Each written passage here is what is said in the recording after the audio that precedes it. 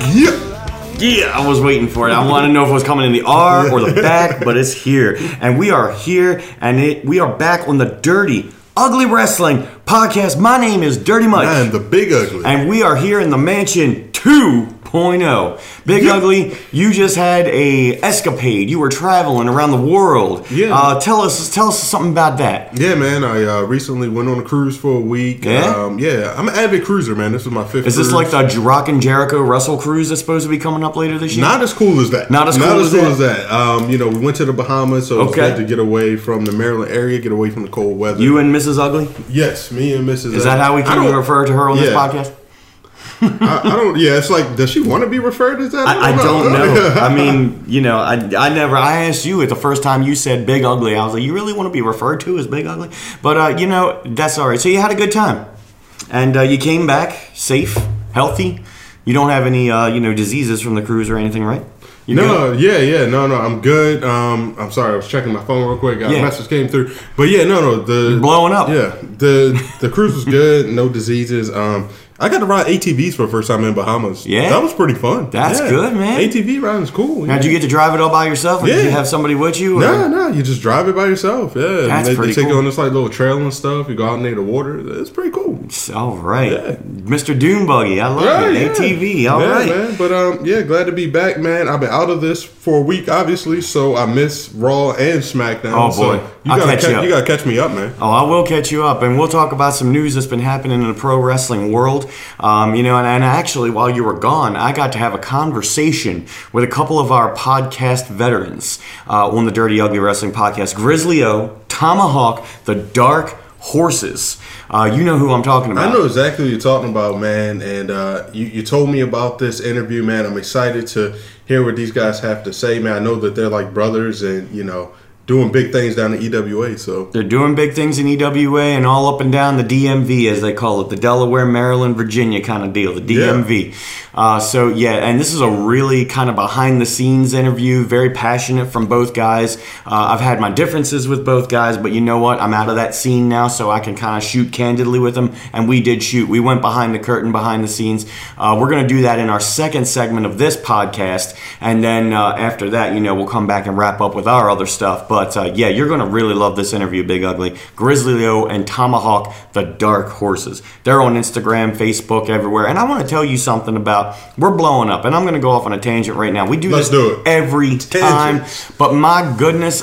People look forward to the tangents, man. They do. And they really do. And this is a tangent that we go off on a couple of times, but we're blowing up. And you've been on a cruise. You might have been out of it. You might not have been connected to the world, but our last podcast with the Royal Rumble review that we did, man, quicker downloads, faster downloads, more listens than ever before so far, and we get that almost every time with every podcast. Man, hey, I gotta put you over, man. You put me over? I gotta put you over, man, because you have pretty much been spearheading the marketing campaign for the Dirty Ugly Wrestling Podcast, and you recently made some switch ups, and I feel like, man, we're just getting so much more engagement from the changes that you're doing on social media and everything. And so, I thank you for all the hard work. Of course, I thank the listeners, seeing more subscribers on SoundCloud. And I just love it all, man. Thank you, Big O. I appreciate that. And I got to say, I've done this from the beginning, with the Facebook page and the Twitter and everything. And we got dirtyugly@gmail.com. I think that's still out there. Yeah.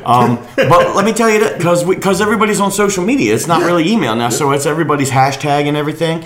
I want to thank Matt Temby, one of our first, podcasts of this year, 2018. Yeah. And he's a podcast veteran as well. He gave us some information while we were just talking on the podcast. And you know what? A couple of little switches to the Instagram, a couple of hashtags later, and boom, we are blowing up more than ever. So thank you very much. Thank you to everybody following us on Instagram. You can find us at Dirty Ugly and also Mikey D, the voice. You're going to find all of that. So I combined the two Instagram pages. Okay. Yep. So they're all there. And on Facebook, we're at Dirty Ugly Wrestling 2018. So I combined a couple of Facebook pages into one page. So now we're getting more followers there. Yeah. And you can also follow us on Twitter at DU Wrestling Pod. So we're still on Twitter. And you can follow me and the Big Ugly on, Facebook as well. Michael Delson, Eric Murphy. You can find us out there. Follow us, subscribe to us, and you're going to see Dirty Ugly Wrestling all over the place. So thank you to everybody who is sharing, who is listening, who is subscribing, commenting. We're getting comments, we're getting likes, SoundCloud, iTunes, Stitcher, and TuneIn Radio. And who knows what else in 2018, Big Ugly. Yeah, man, this is going to be a big year for us. We're still at the beginning, man. I'm looking forward to more interviews, more guests. Of course, more wrestling talk. I know we already said we're going to have Matt Timmy back in the summer, help people stay fit for the summer. Right. Man, it's just going to be a good year, man. Every year has gotten better for the DUW podcast. The DUW, I'm telling you. And I've been still involved with SWO Pro Wrestling in Pennsylvania, and they are blowing up too. I mean, we had a show this past Saturday night. I don't know if you know about this, Big Ugly, but it was snowing, it was sleeting, it was raining, it was nasty outside, but we still pulled a capacity crowd. I mean, they were there an hour ahead of time waiting for us to see what was going to happen. And Nuncio, former ECW Tag Team Champion, former WWE Cruiserweight Champion, otherwise known as Little Guido, he was there in attendance. He had a great match with the champion, the SWO Unlimited World Champion, the almighty Reverend Ace Dallas. I cannot wait to get him and the Praise Me practice. You would love this. You're a man of God, so you're going to understand when we get the Praise Me practice on here. And SWO, Susquehanna Wrestling Organization, follow them on Facebook. And again, tangents. Why don't I just put over MCW Pro Wrestling? They had the 4 Horsemen anniversary show this past Saturday night. Also, ACW came back. Ellsworth's homecoming. James Ellsworth back to ACW. Jerry the King Lawler was there. Also, Austin Aries. But the 4 Horsemen, it was Ric Flair, it was Tully Blanchard, it was Arn Anderson, it was Barry Windham, and J.J. Dillon. All of them were there in the house. Evolve Pro Wrestling the very next night in Joppa, Maryland. This is a great time to be a fan. It's a great time to be a fan, man, and you can't say, indie fans are dedicated, man, and they will show out for you and show you love. Man, I gotta go on a tangent. They love the tangents. We just said this. Go ahead, Big Ugly. Man, so you mentioned James Ellsworth. I did. And I recently listened to Ellsworth on the Talk is Jericho? Talk is Jericho. The more recent one where he was talking about the release? Okay, good. Talking about the release. Very good. Listen, I like Ellsworth for as far as I know him on, TV. Sure. He kind of was talking about, him after he got released. Of course, like a lot of people wanting to get him on their podcast. Right. Now, to me, he said he was going to do ours. By the way, I sent him a message. I'm sorry. Go ahead, but he was going to do Jericho's first. But go ahead. Yeah. So it's like I didn't know. I was like wondering. Is it wrong? Because CM Punk kind of said the same thing after he got released. He kind of took a shot at people like wanting to get him on a podcast or your story. Do you feel like, and I didn't know if this was something that James Ellsworth was saying, to say that he was like, he didn't want people soliciting him for their podcast, but do you think it's wrong for people like us on our platform to want to get the scoop when people like James Ellsworth or CM Punk depart from a company and you want to talk to them? Because I look at it as like, we're a news outlet. Right. We're a media outlet. You know what I'm saying? In some form, in some regards. So it's true. Like, if somebody has a story, like in the story is that, for whatever reason, this person left this, world-known company, it's like, I wonder if, is it right for us to like go and want to get that report from those people? And should those people feel upset that, I don't know, maybe it's not the biggest podcast that's coming to them? What do you think about that situation? I totally see where you're coming from. I don't think it's wrong that any news source outlet, whether it be podcast or internet or television or radio, anything, wants to get the scoop, because that's what we're here for. We're here for the scoops. Now, we're here to talk wrestling. We're here to talk whatever. We're not right. We're not wrong. We're just fans. But we're also a news outlet, like you just said, so, and we come out, pretty regularly every couple of weeks. So as soon as he was released, I used to work for, Jimmy, and I sent him a message and I said, hey, bro, I'm sorry to hear what happened, but, I got a podcast. I would love for you to get you on and tell your story.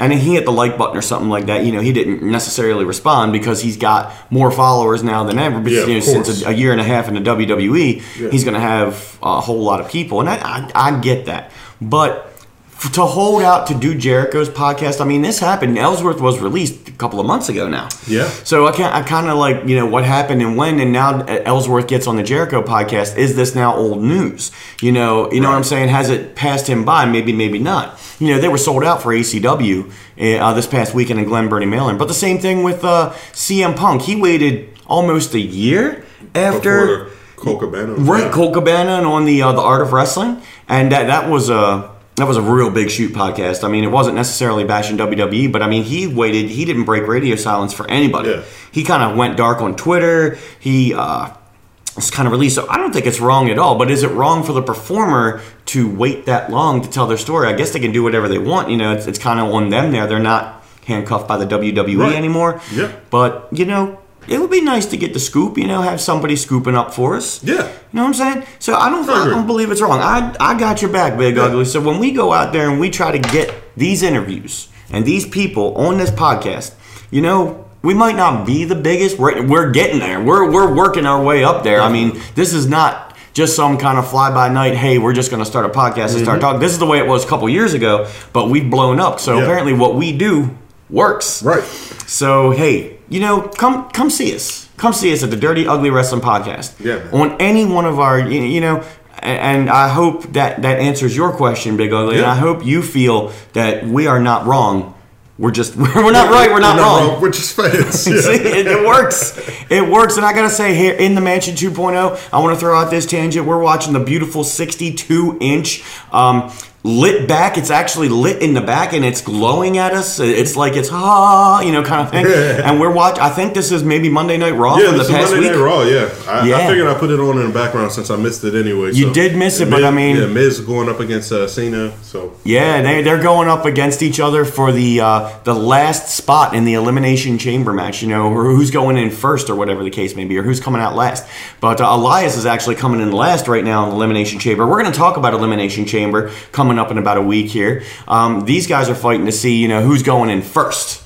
And I'll just throw it out there right now. Miz is in there first. Okay. So, they had a great match. This is the main event from WrestleMania 27 years and years ago.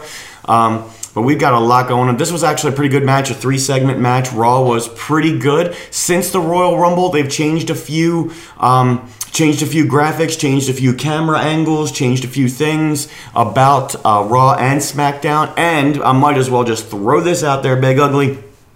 After WrestleMania this year in New Orleans, there's going to have one pay-per-view a month, which is okay by me. So that's like 12 pay-per-views a year. That works. But every pay-per-view is going to have Raw and SmackDown represented. And this is what I heard. I read it briefly when I returned that they were canceling the exclusive brand pay-per-views only. Good move or bad move? What do you say? I was going to ask you the very same thing, but since you're asking me, I'll say it. I like it because having, say, a specifically branded pay-per-view, you might not have a specifically branded pay-per-view for about 2 or 3 months after it happens. Right. So you'll have a WrestleMania or one of the big four, you'll have a combined, and then you'll have a Raw, you'll have a SmackDown, and then Raw, it'll just go back and forth. So at some point, one of them's going to miss out on the Elimination Chamber, or one of them's going to miss out on Hell in a Cell, or one of them's going to miss out on Money in the Bank. And that's not fair. So I like it because both shows can lead towards something that you're going to watch the pay-per-view, and I think the pay-per-views are now going to get more hits, more buys on the network, WWE Network, $9.99. Yeah. And I like it. What do you think, Big Ugly? No, I like it. So, but let me get the facts straight. Okay. So this means that we are now moving down to 12 pay-per-views per year. That's correct. Like it used to be. That's correct. Okay. I like it. I always felt like they were overdoing it with the the double pay-per-views. It was too much, too often. Right. I like that they're going back to the old format. I think that it'll work just like with the big four when they do them together. I think that the other ones can work together. So this is a good move. And you know what else I like, Big Ugly? I kind of like the fact that the pay-per-view is set to be 3 hours, most of them, except for the big four. Yeah. And you're going to have big marquee style matches on pretty much the whole show now. Right. Because you're going to have each top storyline, each top championship represented. And then you're not going to get overkill. You can play more on Raw and SmackDown, more thicker storylines on both shows. And then, especially SmackDown, like we talked about before. And then you're going to have more of a reason to watch both shows, and it's both going to lead up to pay-per-view. And you're going to have different opportunities to get into the pay-per-view, so you're not going to be overkilling it. Yeah, I feel it. I feel it. That's exactly what we need. And speaking of the whole brand split, yes, I've been hearing also that there could be another brand shakeup. Yep, another superstar shakeup, very much possible after WrestleMania. Yeah. And what do you think about that? Is it time for it? Should they hold off a little longer? What do you think? I think it's a good time. I think once you've taken all of your storylines up to and through WrestleMania, usually that's where most of the big ones stop. You don't have a lot of, maybe a couple of rematches here and there, but the big stories kind of stop. And I don't mind a shakeup at all. And I think they should involve Raw. I think they should involve SmackDown. I think they should involve NXT. And I think they should involve this new 205 Live. And everything is getting booked by Hunter right now. Everything is under the Hunter, as far as I understand, because Vince is taking a back seat trying to do all this XFL stuff for the next couple of years. So it's a back seat, and Hunter is taking the reins. So he's got guys doing the agents, doing the booking, doing the show, day-to-day kind of stuff. Yeah. I don't mind this. Yeah, I don't mind it at all. And I'm going to tell you what, I think SmackDown really needs, that Hunter touch, that he's given NXT for so many years. Mm-hmm. I feel like there's two mistakes that can be made, and we've talked about it before if they do a brand shakeup. Right. And that is, number one, keeping Matt Hardy on Raw. And then number two, keeping Finn Balor on Raw. I feel like both of those guys need to go to SmackDown. And I'm pretty sure if I thought more about it, there'd probably be some other people that I'd probably switch around. But those two just continue to stick out to me. Those are two guys that I feel like have the potential to be top guys. They need to go to SmackDown because SmackDown definitely needs star power. Yeah, SmackDown needs star big power. Stories, Yeah. It's only so much we can do with AJ Styles and Kevin Owens and, and what is it, Sami Zayn, and now Baron Corbin and Dolph Ziggler, who are now in that reign for the title going to Fastlane, which is going to be the last SmackDown branded pay-per-view on March 11th, which we'll talk about, I'm sure, more in coming up podcasts. Yeah, no, here's the thing. You have we talked about a lot of star power on Raw. How much is too much? Like, if do you take people like you leave a Braun Strowman, mm-hmm. but you put Roman Reigns on SmackDown, you maybe leave Seth Rollins, you put Brock Lesnar on SmackDown, or do you still need that upper echelon to just stay on Raw, and then you just kind of shake up the little guys? I think, and I shouldn't call them little guys, but you know what I mean. Not the main eventers, right, the one, the go-to guys. Yes, I like both sides of actually what you're saying. It doesn't make sense to keep the flagship show, having those big 100% guys. Yes, it does, but I think you need to put one of those big 100% guys, maybe two of them, on SmackDown, so SmackDown has that star power, like the ultimate star power. You're talking about Roman Reigns, you're talking about Seth Rollins, Braun Strowman, Brock Lesnar. Shake one or two of them up, but then shake everybody up. There's nobody that should be, like right now, AJ Styles is the SmackDown is the house that AJ Styles built. Yeah. Why can't Raw be the house that AJ Styles built? You know what I'm saying? Absolutely. So it could be anything. I'd like to see all of them get shaken up in a different way. Now, some of them are obviously going to stay. You're not going to shake every single person up. Yeah, no. But I think right after WrestleMania is going to be a good time for that. Maybe not the Raw or SmackDown directly after WrestleMania, maybe the week after that. Right, just to hit that reset button. Hit the reset button and let's move on to the next thing. And I'm excited to see it, man. And I tell you, again, great time to be a wrestling fan. Yeah. We're watching it right now. You got Raw, maybe SmackDown on the DVR. And we're going to talk about Elimination Chamber, which is the next Raw-branded pay-per-view. Is coming up 6 days from now from when we're talking about this on the podcast. And it's happy President's Day to everybody, to the WWE Hall of Famer Donald Trump, to the former president of the World Wrestling Federation, Mr. Jack Tunney, loved that guy, President's Day. And we get to enjoy President's Day because of the work that we do outside of the podcast. Yeah, the corporate world is off. The corporate world ain't doing nothing today. Yeah. So this is why we're here talking today. And on segment number 2, like I said, we're going to talk to the Dark Horses. You're going to hear my interview with the Dark Horses. And then later on, we'll come up and we'll just throw in some tangents and some things that came up on our Facebook page from some of our listeners and some of our followers. Man, I got one more tangent before we throw this off into the Dark Horse interview. Do it. So, did you hear, shockingly, Rich Swann, WWE decided to part ways officially?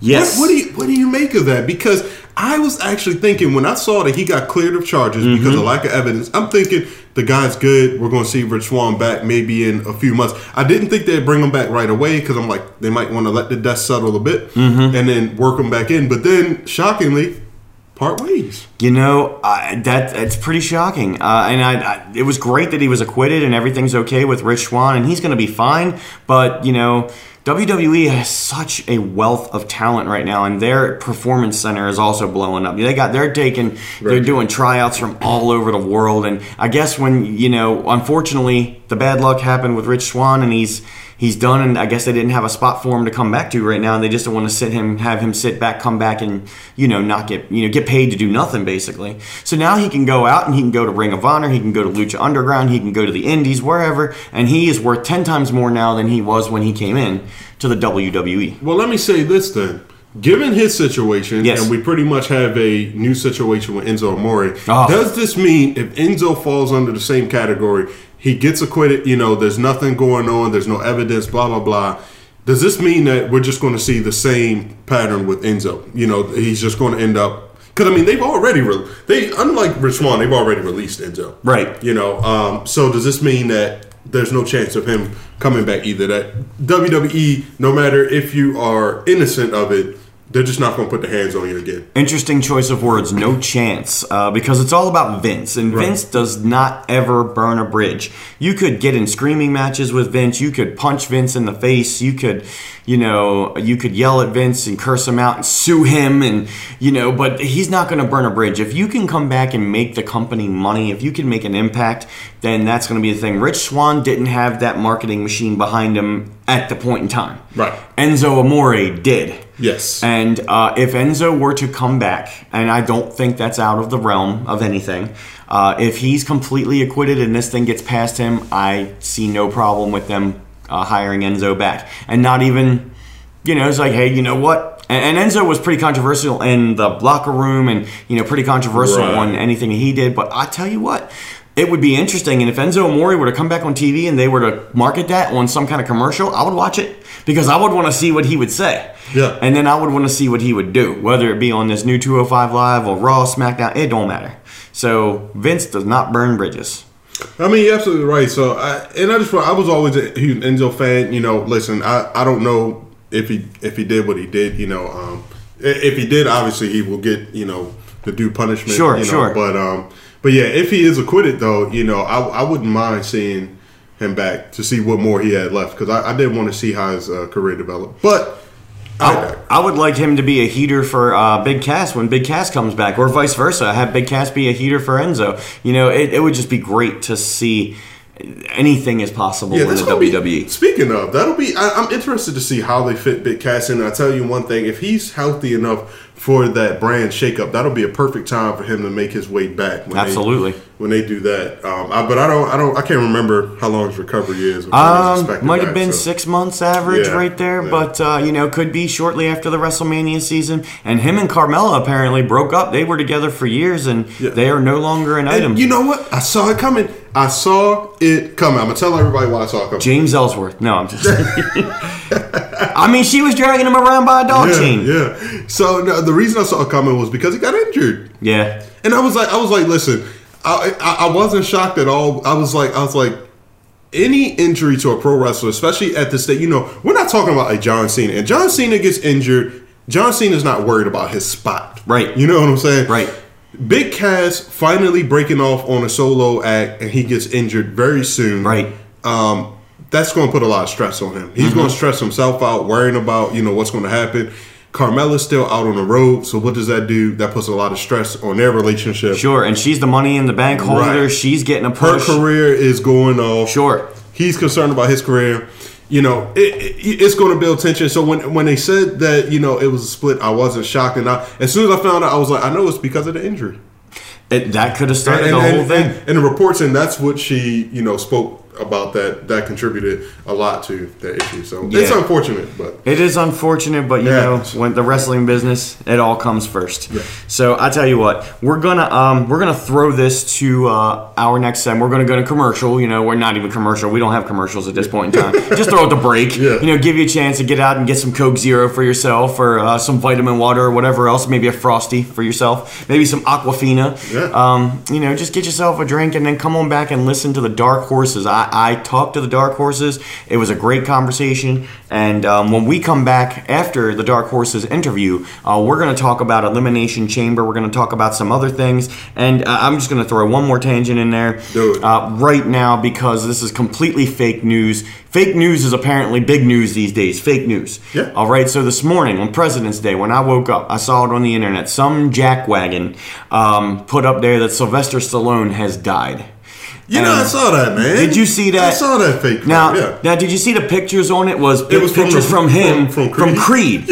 Like when he was sick and had cancer and he almost died. But he lived through that movie. And you know what? He's still alive right now. And they are making Creed 2. Yeah. And that's going to come out in November of 2018. And I think they released one of the first posters, if I'm not mistaken. Sly Stallone released it. And it's got Ivan Drago standing behind his son. And then Stallone standing behind Creed. Yeah. So, man, really excited for that. I'm interested to see where it goes. Thrilled. I cannot wait. Speaking of, I just saw Black Panther. Who I was going to ask you about this. The director, Ryan Coogler, is the same guy that directed the first Creed. He'll also be directing Creed 2. Okay. Phenomenal movie, man.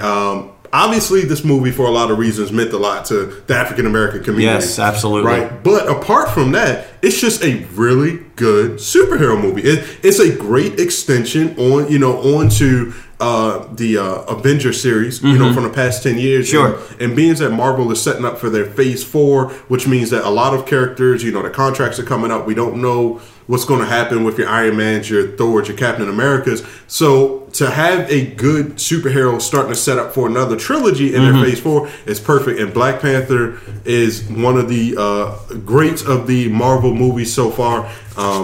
Michael B. Jordan, who plays Creed, great job as Killmonger. Of course, Chadwick Boseman, we saw him in Captain America: Civil War, so we know how he is. I encourage everyone to go see it. It's a phenomenal movie. And I've heard a lot, and that's something I was going to ask you about, so we might as well talk about it right now. I mean, I went to the movie theater, not to see Black Panther this weekend, but I went during the Friday night, was it? Yeah, I guess it was Friday night, so it was opening weekend of Black Panther. You went to see 50 Shades Freed, didn't you? No. You think I'm contributing to that? I'm sorry, I don't mind anybody trying to do entertainment, but why? What 50 Shades of... I don't get it. Just go read the book. Yeah. I mean, if you want to watch porn, just go out and... I mean, there's free sites all over the place. I ain't paying $18 to watch this softcore porn with these two people that I don't want to see anymore. I'm sorry, that was a tangent. But, no, we went to see 1517 to Paris. So it was about now I want to we'll go back to Black Panther, but I want to tell you about this. Yeah. This is a great movie. Clint Eastwood directed this, and actually the three people that were involved in this terrorist situation on this train headed for Paris a couple years ago, the three actual people that were in the situation actually played the three actors in this movie, which was phenomenal. I had no idea until this was over. I went to see it with my girlfriend Kristen, and we just had a great time. That movie was fantastic.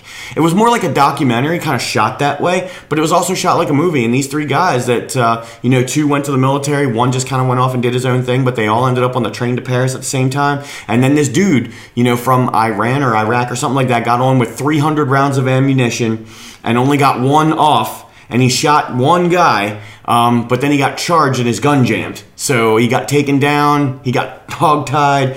Great movie. Gotta check this out. And especially they're leading all up and they're flashback to the whole thing. Please see this movie. It's great. And there was a book written about this kind of thing. The book this was kind of based upon the book and the real story, but having the real actors in there, plus the guy who got shot on the train and who was like bleeding and almost died, he was the real guy who got shot in the whole situation. He came back and played himself too.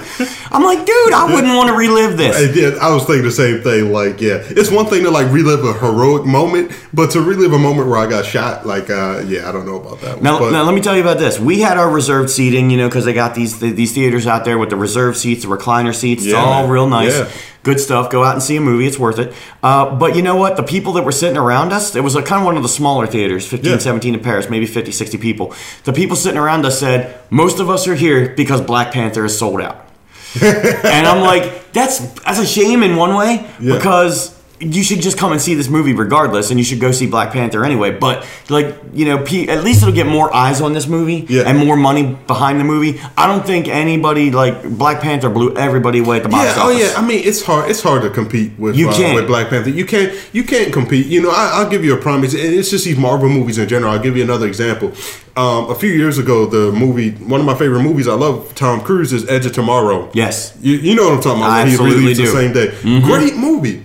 It came out the same week as Captain America Winter Soldier. Yep. It couldn't compete. It flew under the radar, had great reviews, but it flew under the radar because, you just can't compete with the Marvel machine. Right. You might as well consider Marvel like the WWE. I was just thinking the same thing. It's like you can't compete with them, So, Black Panther, it was going to dominate no matter what.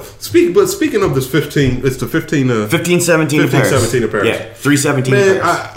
Listen, we don't get all political on this show because, we do wrestling. But I think we can mention, given the circumstances of that movie, talking about this young kid that just killed 17 people in his high school in Florida. Man.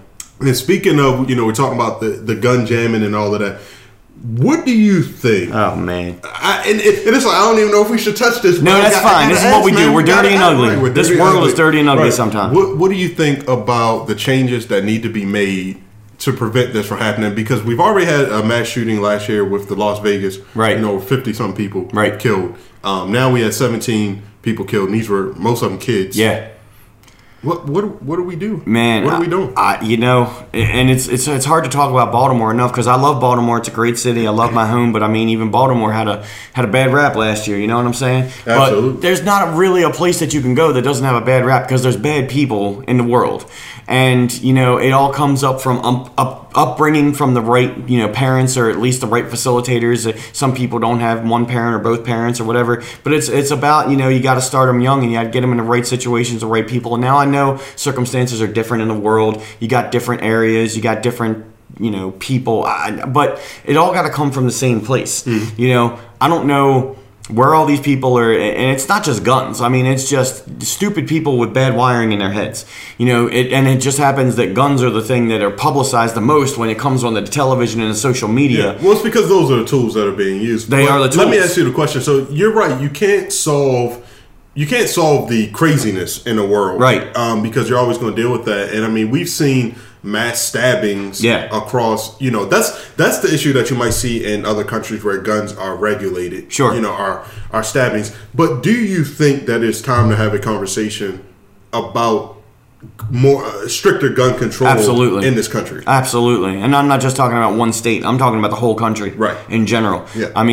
And Donald Trump is the figurehead right now because he's the president, but Congress or somebody's got to do something, man. Because schools, it's happened in schools, it's happened in churches, and forget about, and you don't want to forget about, but you talk about the random things that happen in the county, in the city every day that you don't hear about on the news, but then you hear about these things in schools, in churches, in Las Vegas. That was an entertainment venue. Yeah. Where can you go and be safe? You can't. You're always looking over your shoulder. Movie theaters, if you think about the Colorado Batman Dark Knight shooting. That's right. And you think about, now I didn't hear anything, and Black Panther, this has been a whole political thing over the past week as well, because it was highly anticipated by the African American culture by saying, this is not only a superhero movie, but this is a movie for us. You know what I'm saying? Exactly. But it's really not, because I saw all different types of people, Absolutely. and they talked about the different types of people. Like 27 were African American, and then 22% were Mexican, or Mexican American. Part of it was shot in Korea. Right. Yeah. So it's this movie, if one thing at all, it's going to show that predominantly it's called Black Panther, but it's for everybody. Right. There are people in the movie, and you roll down the entire thing of credits, and there's people of all races, all sexes, all creeds, all everything. Right. Yeah. And I completely agree, man. And I think that the time is near to have a conversation about stricter gun control. Absolutely. Like some of the other countries that have succeeded, with restricting guns. Listen. I respect the amendments and everything that we have, and so I know that that's a big thing. Is you're taking away that Second Amendment right, to bear arms. But here's the thing about that I think. Listen, when I think about the forefathers, of this country putting that amendment into order, they weren't thinking of AR-15s. Okay, no, you know what I mean? No, they were thinking of people that and they weren't thinking of a place in which we have like such an established police force that can respond to emergencies with force. This was during a time where if something happened, you might have been in some rural farmland, you had to protect your own. You know what I'm saying? And that was it with your little musket rifle. But this was an 18-year-old, 19-year-old kid that got a hold of a semi-automatic rifle. Right. You know what I mean? How? So, like what the. Seriously. And as far as I know, I think he got a hold of it the legal right way. You know what I'm saying? So, yeah, but I digress. Listen, I know this is a big, it's a hot topic for a lot of people, but... Let me throw this out there, and we'll cut off on this, because we're going to get back to talking to some more things. We're going to talk to the dark horses. We're going to talk about Elimination Chamber. But you mentioned the amendments to the Constitution.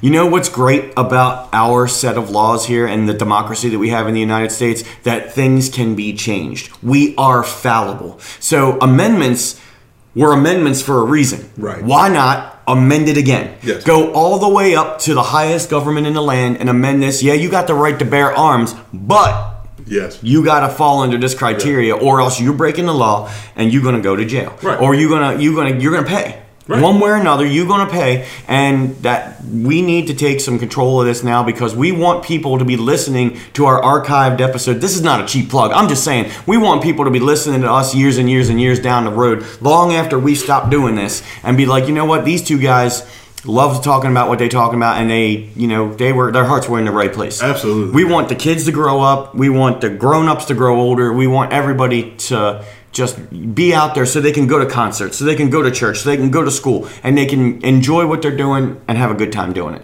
I completely agree. What I'm feeling? Man, I tell you what, I'm fired up now. Yeah, man. We're going to have a picture of the Black Panther movie on this podcast, like right up here, because it was a fantastic movie. And I love the fact that the entertainment world is out there still making these blockbusters. And, we got Solo coming up in the fall. Yeah, they showed a trailer for that on Black Panther. Yeah, I'm telling you. And, so many things, Creed 2, and so many things to look forward to.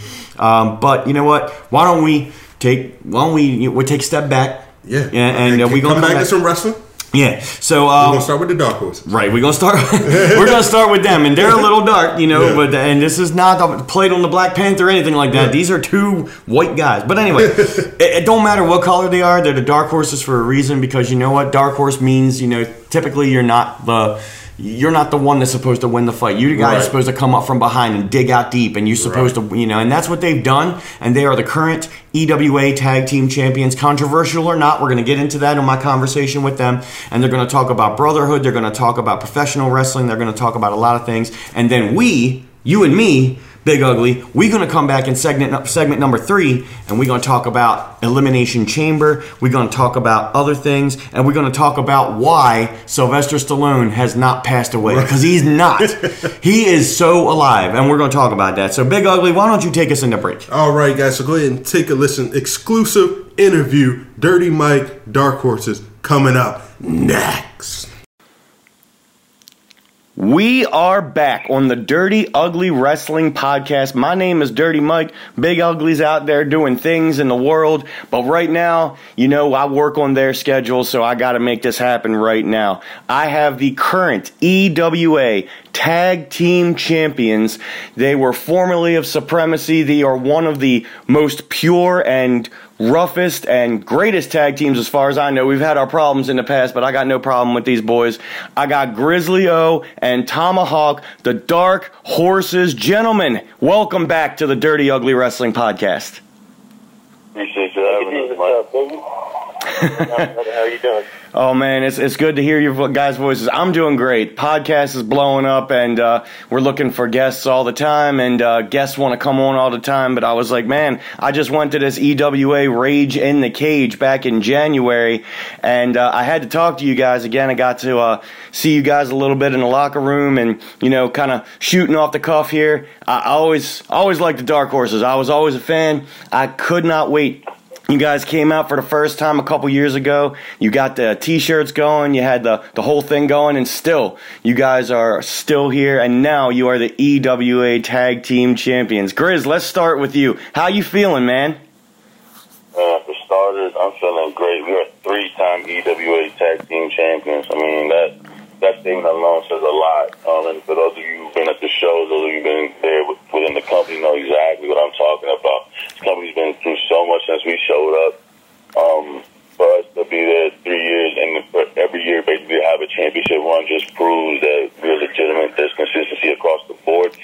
And every time the challenges get tougher and we just get better and we rise to the occasion, because that's what the Dark Horses do. They sure do. The Dark Horses do that. Tomahawk, tell me how you're feeling about being the 3-time EWA Tag Team Champions.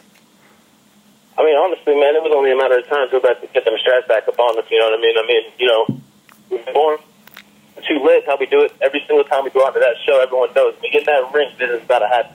And everyone got showed that night. We came to play, got them titles back with us, man. Doing great.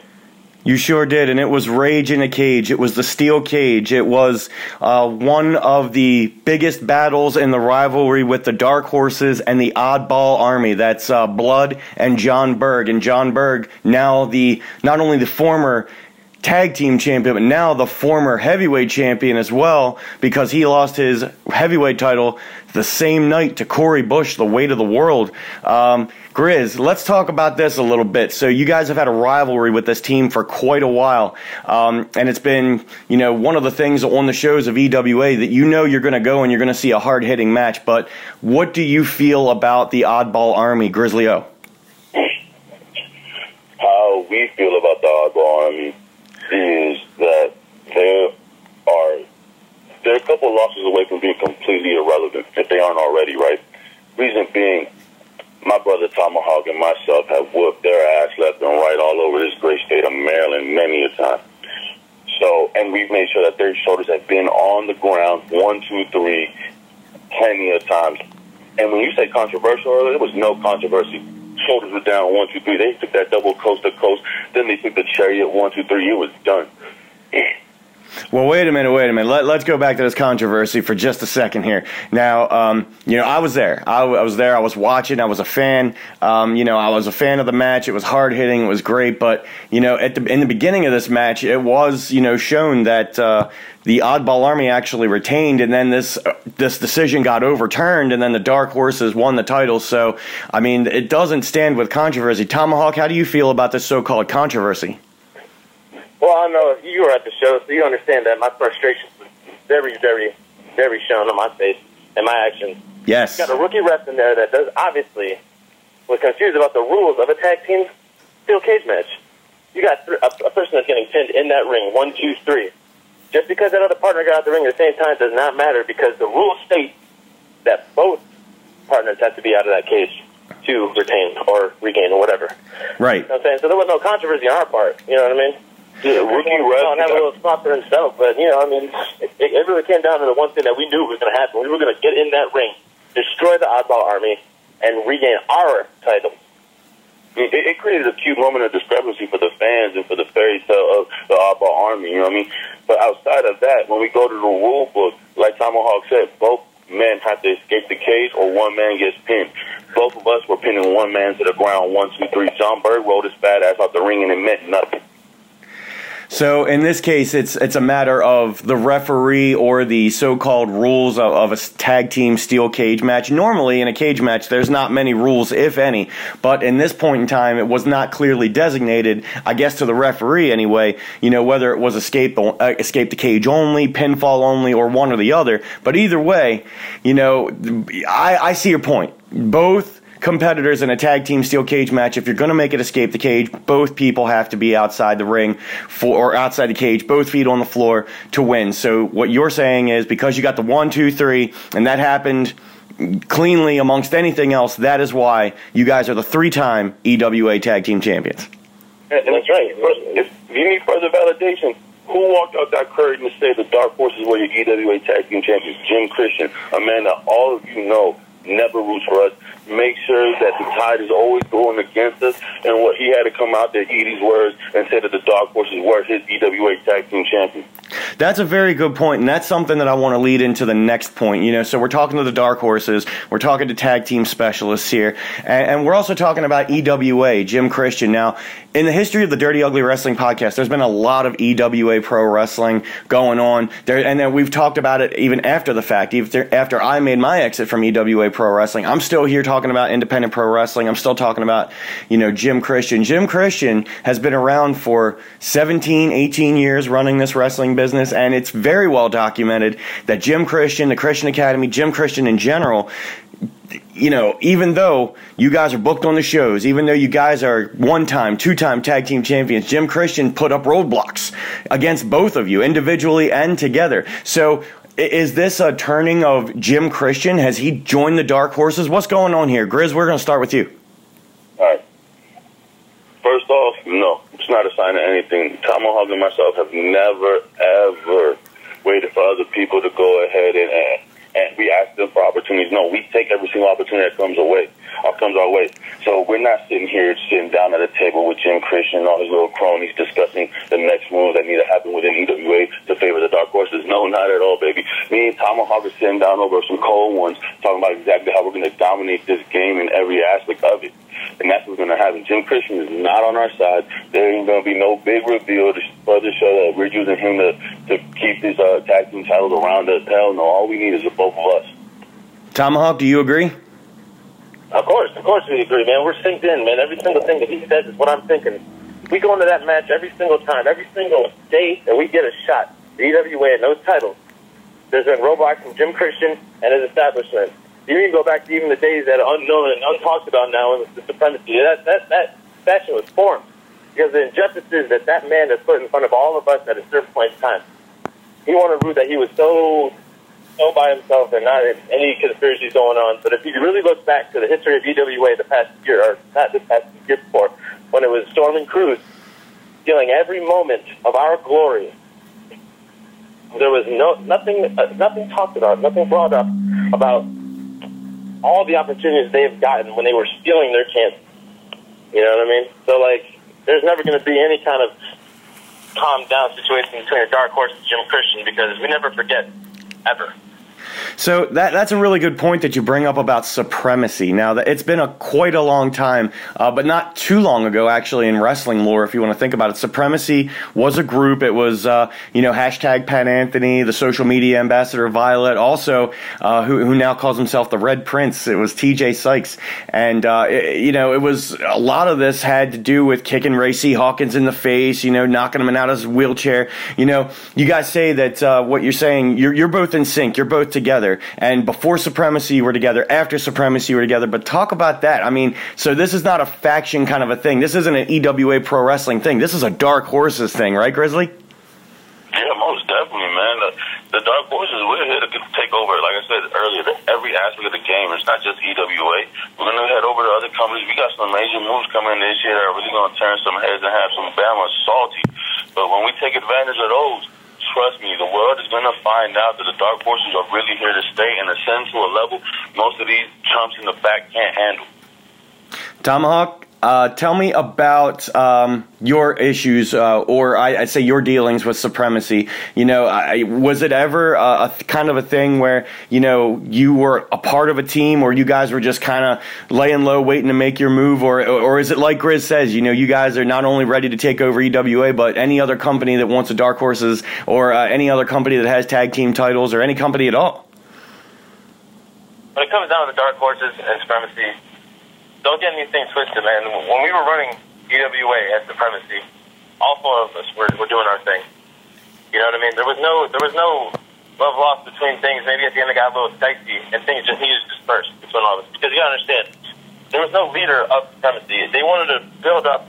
The media wanted to build up that there was a shift in power when Pat Anthony won the title from GJ. But what it really came down to is four guys that were hungry for everything that they thought they deserved.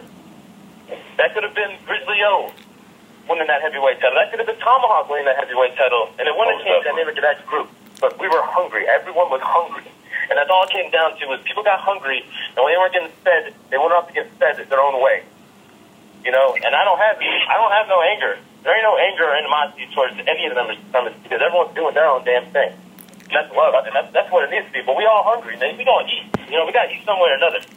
We were all just as focused on our individual efforts as we were as our collective efforts. It was a well-oiled machine. At the end of the day, it's just like a football team, right? Your offense, defense, and special teams. At the end of the day, everyone focuses on their facets as a game. But when you look at the grand picture, that's how you pick up a W. You pick up W's through teamwork. And that's what we were doing. If I recall correctly, at one time, the Supremacy was covered in championships, right? And then when you guys attempted to take away the championship from us, it ended up going to somebody else just to prove the depth that was within this team. And then when you look at the grand scheme of things, Supremacy might not exist within EWA, but when you're looking at where all of us have gone, we still reign supreme, baby. And the moment that any company may accidentally or intentionally places in the same locker room, everyone better know that Supremacy has arrived. And we're just as ready to get just as dirty as we've always been.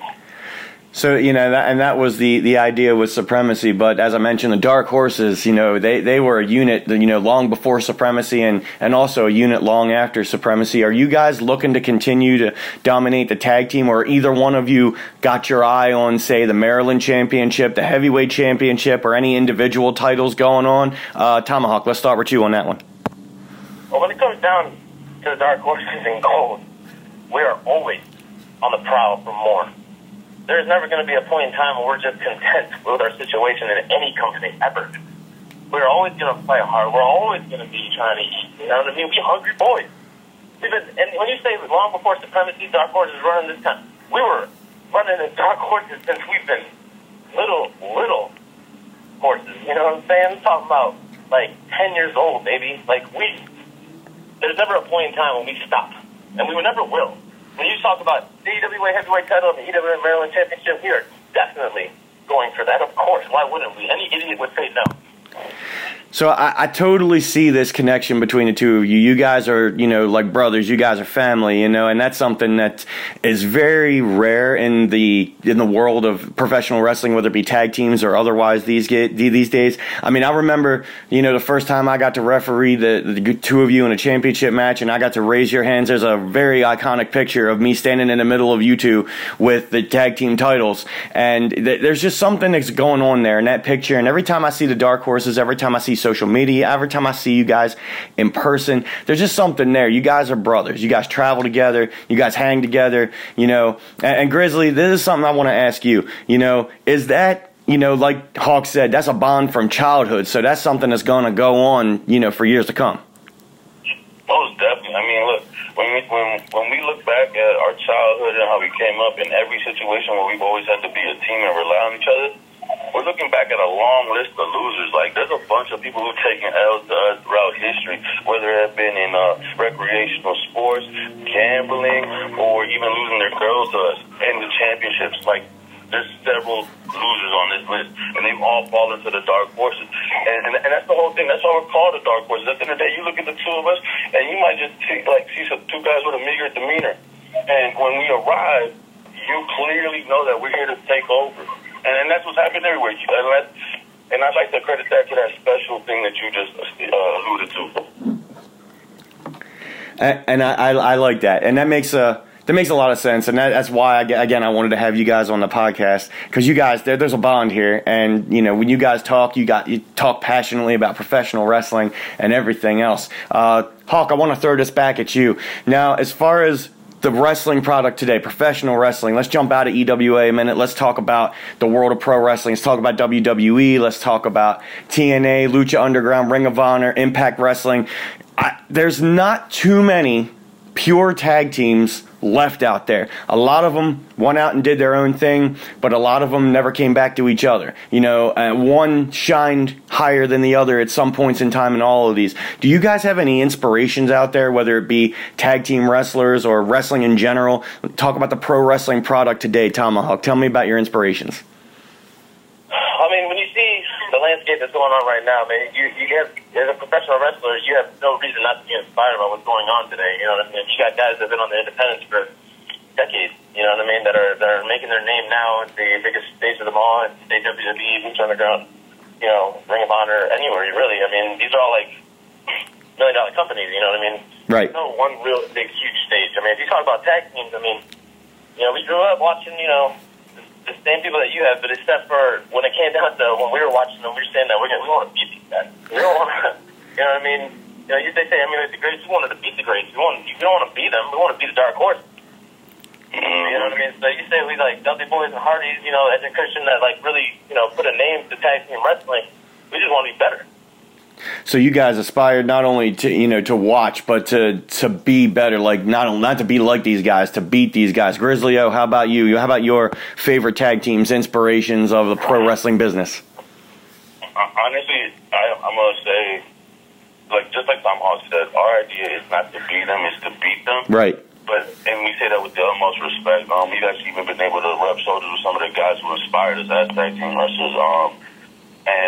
And the generation we grew up, man, it's going to be hard to say guys outside of the Dudley Boys, Edge and Christian, the Hardys, and of course there's other tag teams there that were amazing. But those guys took tag team wrestling to a level that it's never been at again. And it's not for a lack of effort. These guys are having amazing matches.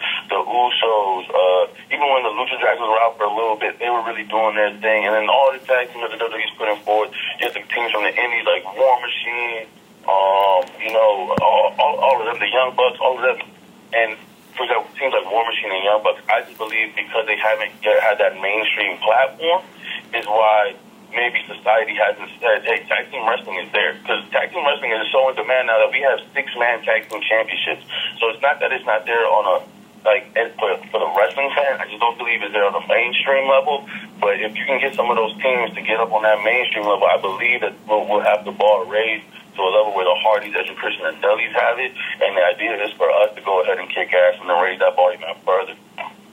I like that, and I got to agree with you. I mean, tag team wrestling has been kind of up and down since the Attitude Era, but I mean, I when I look at you guys, I mean, I see that there is definitely a life for tag team wrestling in indies and all over the world of professional wrestling, because, I mean, it's the connection between the two. I mean, if you got two tag team people in there, which wrestling companies do a lot. They throw two random people together, and then it just doesn't work. You don't feel it. They might be good in the ring individually, but they just don't feel it. But I mean, I feel it. And you mentioned the Usos, actually.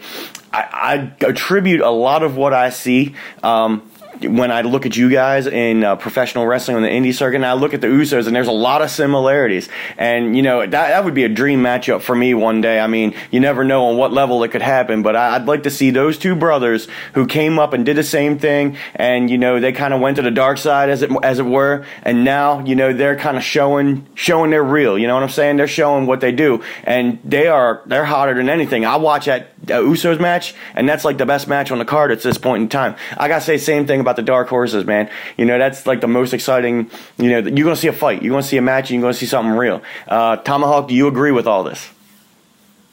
I mean, the biggest comparison between us and the Usos is that, it is that bond, that brotherly bond. I think that really, puts every kind of other tag teams put together, through just love of pro wrestling. It's a little different, what I mean? It comes down to like family. people that you've gone through struggles with outside of pro wrestling that's like, you know, me and Grizz have been homeless, you know what I'm saying? We've been scratching things to eat, you know what I mean? We've gone through our moments where, you know, stuff wasn't, you know, in the best positions for us. But, you know, we always came and it's that DMV mindset of always overcoming that adversity that's always thrown in front of us. And we've done it the best way that we can to get to this position. I think, you know, as them being twins and brothers, I think, yeah, I mean, I can see how people would want to draw that comparison, but that's not for us to say, you know what I'm saying? That's for other people to say, you know what I mean? Yeah, and I think I mean the only reason that I'm drawing that comparison is because, of course, you know, the Usos, we can see them on TV, you know, every week doing their thing. You know, you gotta come out and you gotta find, you know, the dark horses, and they're out there in EWA, they're out there in other companies doing other things. And at the end of this podcast, I want you guys to promote yourselves a little bit. Just tell us where we can find you. But I want to shoot a little bit with you guys just for a minute. So we're gonna go back to EWA now. Of course, we talked about EWA. There's changing of the guard. There's controversy going on, you know. But you guys have been there, you know, before. You guys during, and you guys are still there after. I believe, in my opinion, that you are two of the people that are gonna not only keep this company running, but keep this company going. And then there's a lot of things happening with EWA Pro Wrestling that are coming up in the future. Grizz, can you talk about anything behind the scenes, you know, what's going on, the feel of the locker room, anything like that as far as EWA Pro Wrestling? As far as the locker room, I will say this. It was very dark and gloomy for a bit. As you saw, you know, some of the names that, you know, everybody is accustomed to seeing with EWA, you know, leave. For a little bit, even though it was dark and gloomy, though, I will say this: none of the talent in that locker room ever allowed us to feel that once it was time to go out there and do what we do in front of that crowd. If anything, we had a sense of just more responsibility to make sure that we performed. And then that was kind of the feeling for, I would say, maybe like a couple shows, and then we started to see some new faces. I think those new faces, some of them immediately brought some positive energy in. And you could see a little bit of hopefulness. And then with Rage in the Cage, it being the way it was, we had some of those new faces return. We had a few more new faces. There's some faces that just hadn't been there in a while come back. We saw leaders emerge in that locker room that night that, you know, it was time to take the helm for them, and they went ahead and did that. And it's not to say that any of us weren't ready to do so. I meant, just, you know, he took the opportunity before anybody else could, and that was good to see, because at the end of the day, I mean, we might not get along with everybody in that locker room, but none of us want to see this. We don't want to see this company go away in the sense that, like, you know, unless the dark horses are the reason that this bitch crumbles. You know? No, I don't think that's going to be the case at all. I think you guys are going to be one of the reasons that it survives. Very good points, Grizz. And Tomahawk, I want to throw this back at you. You know, this is locker room leaders you talk about. I see you guys. I see Jason Drake. I see Miss Rizzo. I see Jesse. You know, Jesse Orion. My God. You know, this guy. This guy is one of the, you know, more recent graduates of the Pain Factory, and he's coming out and he's getting over and he's having matches and he's doing a great job. And then you look at the weight of the world, Corey Bush, where you guys have had, you know, your differences with in the past as well. But, you know, this guy's stepping up, the new heavyweight champion. He's a locker room leader too. And I think there's a lot of potential, and we're going to talk about, you know, what's happening with EWA. But Hawk, do you see this as well? A lot of potential going on here for EWA Pro Wrestling to be bigger than it even was in the past? Oh yeah, of course. I mean, there's no doubt about that. I mean, when you think about, you know, when Chris talks about these dark gloomy days, I mean, with any overhaul of a roster anywhere, it's going to be different. You know what I mean? And I think that for anyone that's in that locker room now, they got to be thinking sunshine, baby, because you got all these opportunities in front of you. You can go and grab everything. I mean, me and Grizz, or you're shooting. We're not just content with we won the EWA Tag Team Champion because Rage in the Cage. We ain't done with that. Yeah. Because as long as Corey Bush, he still got the title. You know what I mean? And you know, like we don't. And for us, it's not just gonna stop there. You know, I mean, you talked about Corey Bush, you talked about Jesse Orion, you talked about Jason Drake. I mean, these guys are, you know, might be, you know, happy to be there, happy to be in the situation. But when it comes down to the fact that the dark horses are still there, no one in that locker room is relevant to us. They don't care. They don't give a damn about any single person in that locker room except for Grizzly and Tomahawk, because we're going to take everything we want from this company. And if that pushes it up or burns it to the ground, we don't care. That's what you got to understand. You see these people that are really stepping up, and that's the reason why. Because this type of situation always creates opportunity, and that's what professional wrestling is about. And to begin with, so I mean, the door's open for anyone to step in and be for our scenario those guys. And to further elaborate on that opportunity that Tomahawk is talking about, like again, don't just put us in that whole umbrella of just being tag team specialists. Because what we see is right now, we're the tag team champions, but we also see that there's opportunity for the Maryland and the heavyweight championship. Mind you, prior to this show, the main event for the last show, prior to Raging the Cage, the main event for the last show was myself versus John Burke. That match ended in controversy. My shoulder was not down at 3. So then Corey Bush gifted a match against John Burke at Rage in the Cage. After Tomahawk and myself beat the dog shit out of both of them. So Corey Bush was handing this heavyweight championship on a silver platter. So before, not only just because there was opportunity, myself and Tomahawk wanted to go ahead and gun for either one of these championships, because I'm not going to sit here and say that I'm more suited for the heavyweight than Tomahawk is. I feel that both of us should be able to fight it out for that title one day. But that aside, I've already fought for it. It was unclear. Corey Bush got the title handed to him, and this is that opportunity now. Now, whereas in the past, singles wrestlers would have been positioned for the heavyweight championship because these bodies have left, these names have left. You know what? There's a tag team. There's a tag team guy in the running for the heavyweight championship. Tomahawk could very well be in the running for the Maryland championship. There's no reason why those championships shouldn't be covering us. You've had a bunch of loser multiple champions in this company. It'd be really, really awesome for once for these championships to be around the most dignified tag teams to ever exist in EWA. Wow, that's strong. I gotta like that. I would love to see that, and I would love to see you guys fight for individual titles. I would love to see you guys go head to head, to see if there's a number one contendership and spot. And this is all very possible because EWA has some big things coming up. We want to talk about Warehouse Wars, EWA Pain Factory training facility where you can still go, you can become a professional wrestler, get trained. There's birthday parties happening around. If you want to be a referee, if you want to be a ring announcer, if you want to be a manager, valet, singles, tag team, whatever the case may be. Let's talk about Warehouse Wars. Give us an idea of what this is going to feel like, Tomahawk. Well, they're completely revamping the training facility itself. It's getting worked on literally as we speak. It's going to be a top-notch facility for anyone that wants to be a professional wrestler to come in and live their dream out, and then eventually get stopped with the dark horses. But I'll digress a bit.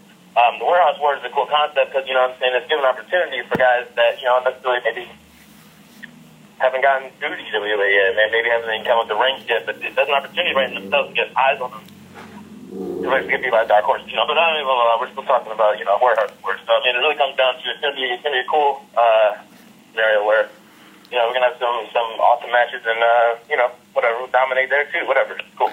Yeah, this is going to be something that happens at the EWA Pain Factory training facility in Dundalk, Maryland. As you said, it's going through a complete overhaul right now. They want to bring in, new people to train. They want to bring in people to watch the product, and they want to give opportunities to people to, get their way up to making their way onto main shows and things like that. And you can check out EWAProWrestling.com, EWAMaryland.com, EWA Maryland on Facebook.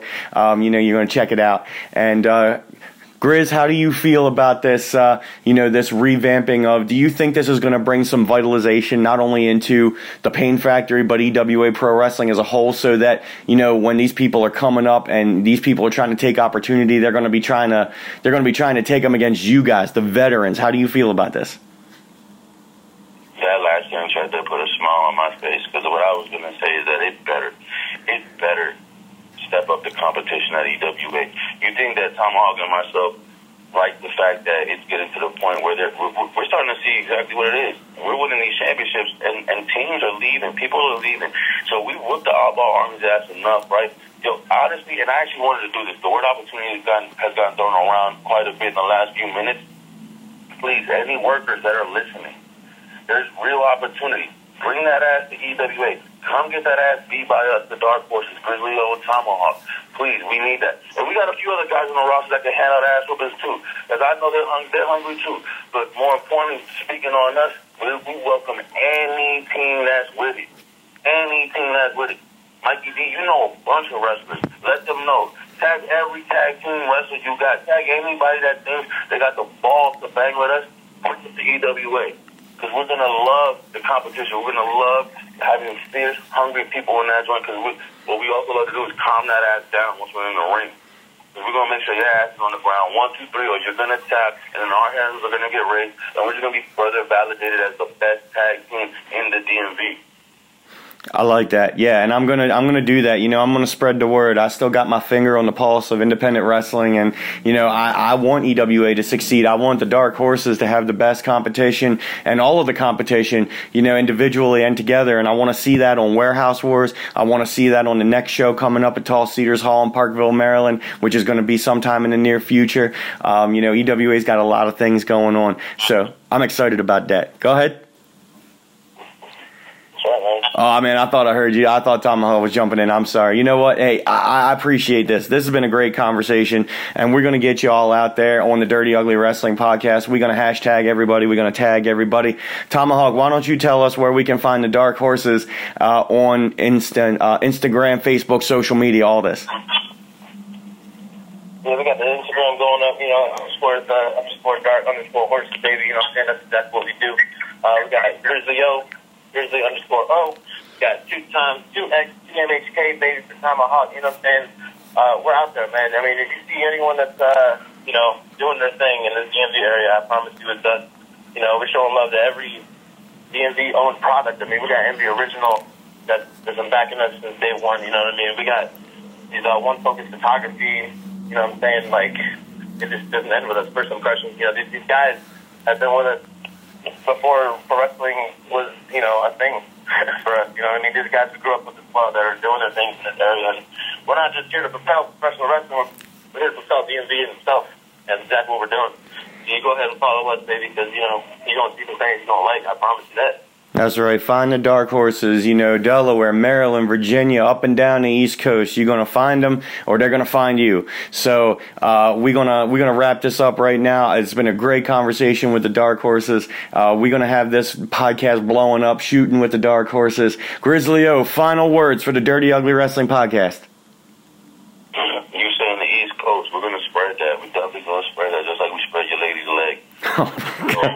Talk about dirty and ugly. Yeah, that's what we talking about. That's my boys. Tomahawk, final words. We're going to do exactly what we've done, man. Dark Horses are here to stay, take over. Pretty much basically what we've been doing since we was kids, man. And I need everyone out there to understand that, man. Grizzly and Tomahawk are the real deal. Don't get that ass whooped anywhere. Don't got to be the DWA, man. We're out in West Virginia. We're out in Tennessee, Delaware, New York, Pennsylvania, everywhere. Anywhere and anywhere. That's us. Dark Horses, baby. We are the best kept secret of professional wrestling, and we are the best tag team in the DMV, baby.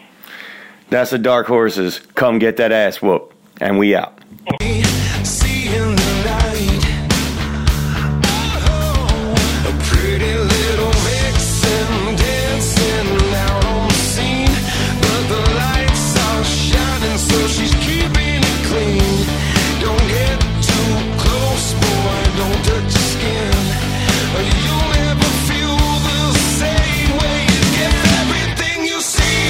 And we're back on the Dirty Ugly Wrestling Podcast. Once again, my name is Dirty Mike. And I am the Big Ugly. And we want to throw a shout out right now to Jam and Jason, CM Funk, all the guys that come on our podcasts because Dark Horses are coming back. And man, I tell you what, that interview with the Dark Horses was dark, if you want to put it that way. It was dark, man. Those guys are ready for anybody, man. They want anybody just to come down to EWA so they can just run through them. Yeah.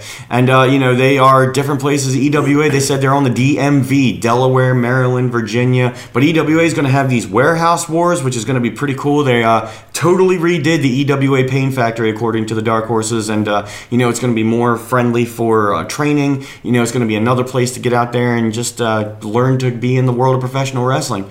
You got MCW's training center out there. You got ACW's training center out there. There's plenty of places to go, but, go out and do your research, make your choices, do what you got to do. But there's people down there who care. So, check it out, man. But the Dark Horses, man, I'm telling you, and these guys are brothers. This is, and I made a correlation between the Dark Horses and the Usos. I know they kind of like, well, we don't make that correlation because we feel like that we can beat anybody. But the Usos are brothers. Like, they're legit brothers, and they've been doing things since they were kids together, and now they're one of the hottest tag teams on the planet. And I love watching everything. Thought, but yeah. Who'd have thought, right? But they're getting to be more of themselves, you know what I'm saying? So it was fantastic and awesome. And Dark Horses, we appreciate you being on the Dirty Ugly Wrestling Podcast. We're going to share it. We're going to tag you guys on everything. And we want you guys to be out there. Now, here's something interesting, Big Ugly. We're going to go off on a little tangent right now because we're watching the man who is known simply as Elias. Who wants to walk with Elias? I do. I really do. I want to walk with Elias or sit with him or whatever he plans to do. Yes, man, I got to tell you something about Elias. When he first hit the scene in NXT, I was not really impressed. Right, as the drifter, I was like, okay. Elias Sampson. Yeah, he used to walk around, he strummed his guitar, all of that. But I tell you, like, these past couple months, man, he's really made an impact. And I'm loving the entertainment value. He is a prime example, and I was reading an article about it, and I completely agree, of how entertainment and being entertaining is still a very important part of this business. Sure is. At this point in the business, we're kind of in a market where people just love great wrestling, but he's one of those people where he brings that entertainment value, just like The Miz. So. It's very true. And both of them can also work in the ring very, very well. Right. They got the mechanics, they got the basics, but they can also work and they can have the long matches and take the big bumps if necessary. Yes. So when you have that kind of package, that's great. Now, speaking of which, we're about to see something here on Monday Night Raw that you haven't seen yet, and that's on my notes actually to talk about. Yeah, go ahead. So I don't know if you saw this online on social media or anything, but Elias got interrupted. And he got interrupted by the beast among men, Braun Strowman. And what he did is actually they just shut Elias down, and then they put an announcer up there, ladies and gentlemen, Braun Strowman. No, Braun, nothing like that. And Braun was sitting on a stool on the stage of Monday Night Raw, and he had a huge bass in his hand. Like, not this guitar that Elias has, but he had the huge bass guitar, and you're going to see it watching up in here a little bit. And Braun actually got into a little bit of the gaga. He started singing, and he was singing about getting these hands, and, and Elias, and it was funny. And then he threw the microphone out of the way, and he carried that big bass over his shoulder, and eventually he ended up taking that big bass and destroying it over the back of Elias, which you knew it was coming. Yeah. But when you see this on the TV now, let's talk about this. It's on my list. Braun Strowman, okay? Now, Braun Strowman has been a huge, just a big dominating, raw, turning over big trucks and ambulances and everything like that. Does it benefit Braun Strowman to at least show that he's available to do a little bit of the gaga? I think so. And listen, let me tell you something about Braun Strowman. When he first came in, he just seemed to be another big guy. They put him with the Wyatt family. Sure. He was green. He didn't really. You could tell he was absolutely. And okay, so we are blowing up so much on the Dirty Ugly Wrestling Podcast that we actually blew up there for a minute. Good cover. Yeah, you know what? I tell you, I say everybody's we're working so hard here, and our equipment's working so hard right here on the Yeti microphone. Do it. Yeah.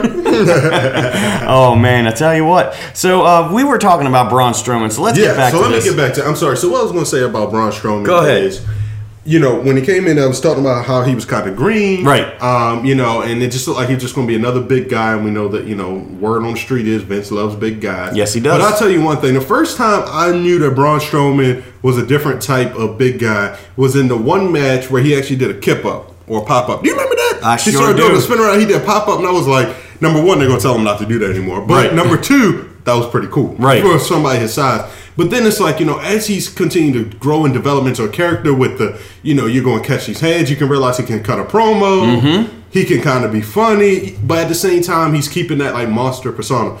Let me tell you something. I think it's great. We've seen this kind of thing, though, happen with the Big Show. That's exactly what I was thinking. I don't want them to do what they did with the Big Show with him. Big Show started showing that he had a little more character to him, that he just wasn't some big monster. Mm-hmm. And then next thing you know, we kind of, we saw his career played out. You know, too many heel and face turns. Right, too much comical stuff. Yeah, silly stuff.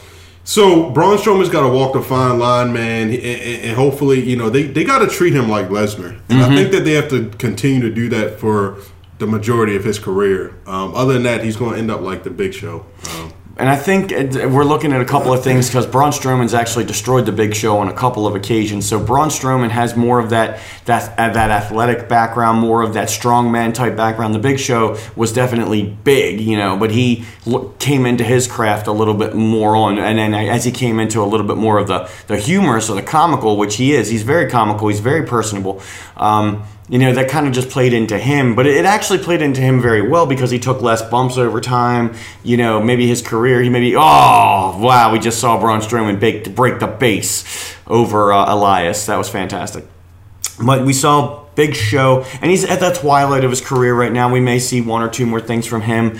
He may go into the Hall of Fame, by the way. He's definitely a future Hall of Fame. Oh, yeah. I don't know when, but and we're going to get into that because I have a Hall of Fame note here, too. Speaking of, I have something, too. Oh, you have something, too? All right, well, by the way, Elias, yes, fantastic for Elias, but also fantastic for Braun Strowman. Keep it up, walk the fine line. He's going to be heavyweight champion someday. Go ahead. Absolutely. So, I was going to say, going in, we're talking about Big Show, parallel career to Mark Henry. Right. I don't know how they're parallel. But anyway, the point is that... They're both big guys. They both started around the same time. There you go. And so Henry actually, from what I hear, he's actually producing backstage. That's right. So it's kind of funny. He had a really quiet retirement, almost like Christian. He kind of just faded out there. And he's producing backstage.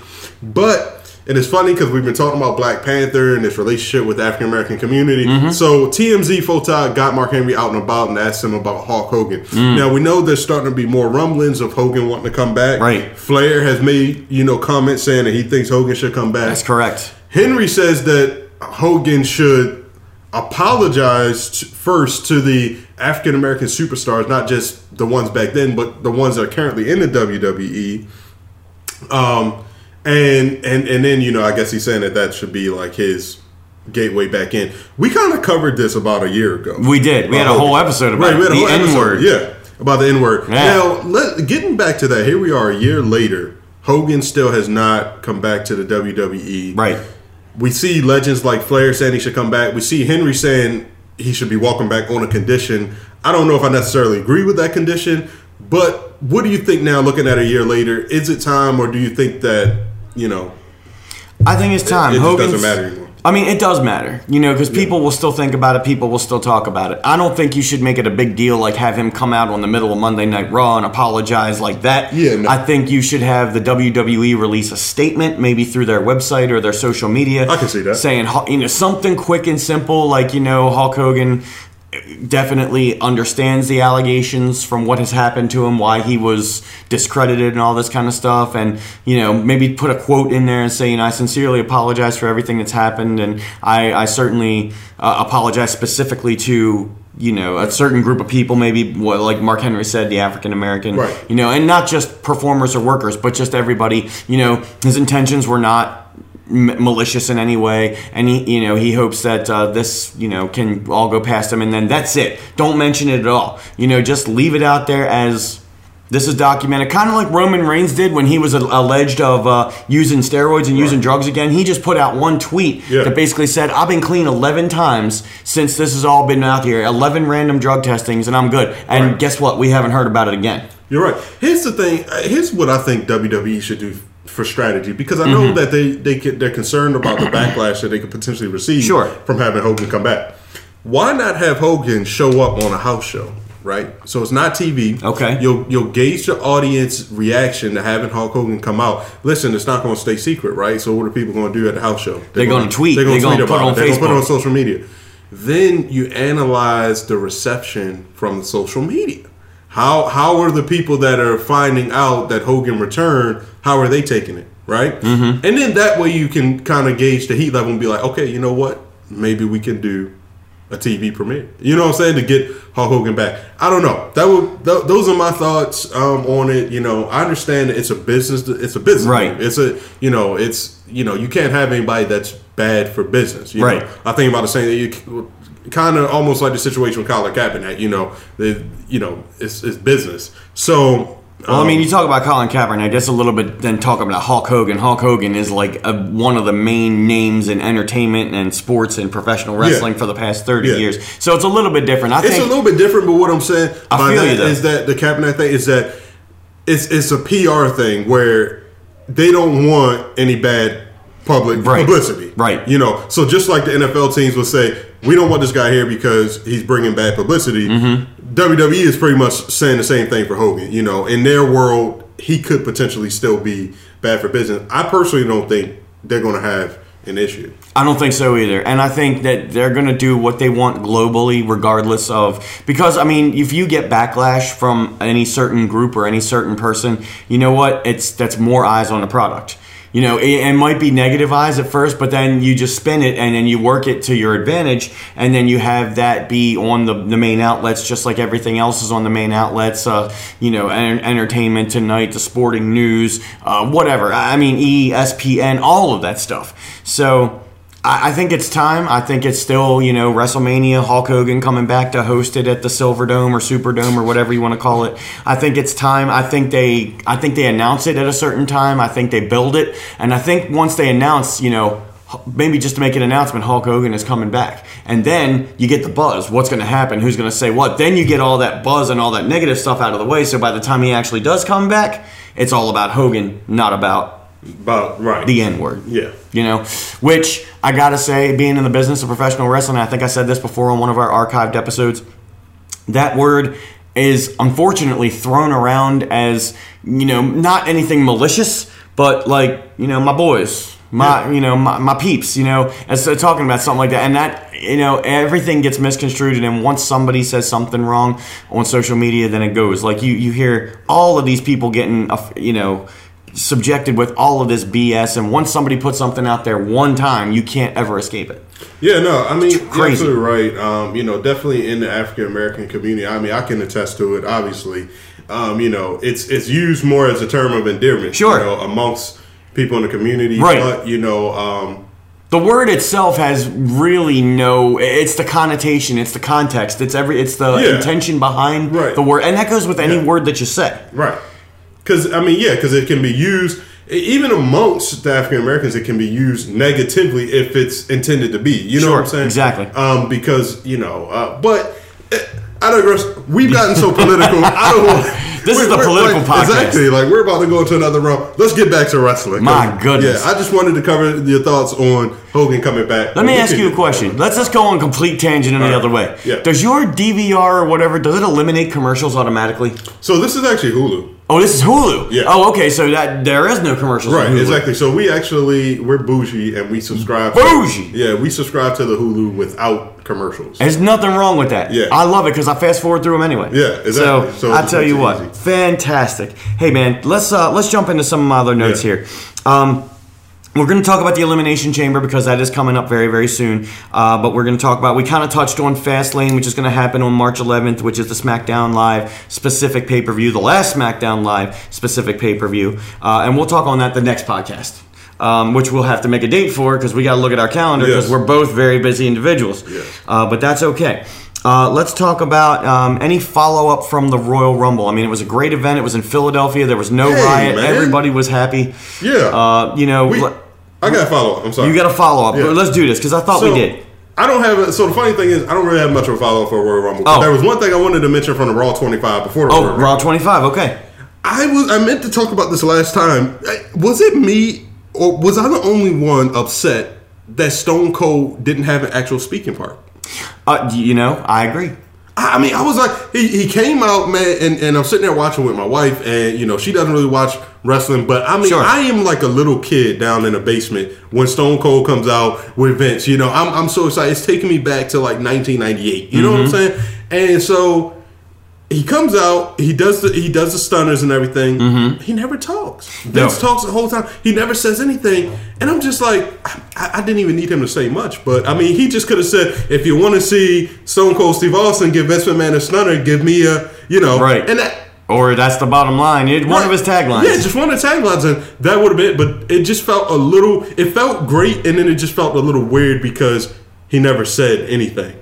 He didn't. Maybe it was to design that he wasn't supposed to say anything. And I mean, he talks a lot on his podcast, the Steve Austin Show, which is great, by the way. There's a great interview with Edge and Christian, which is on there, by the way.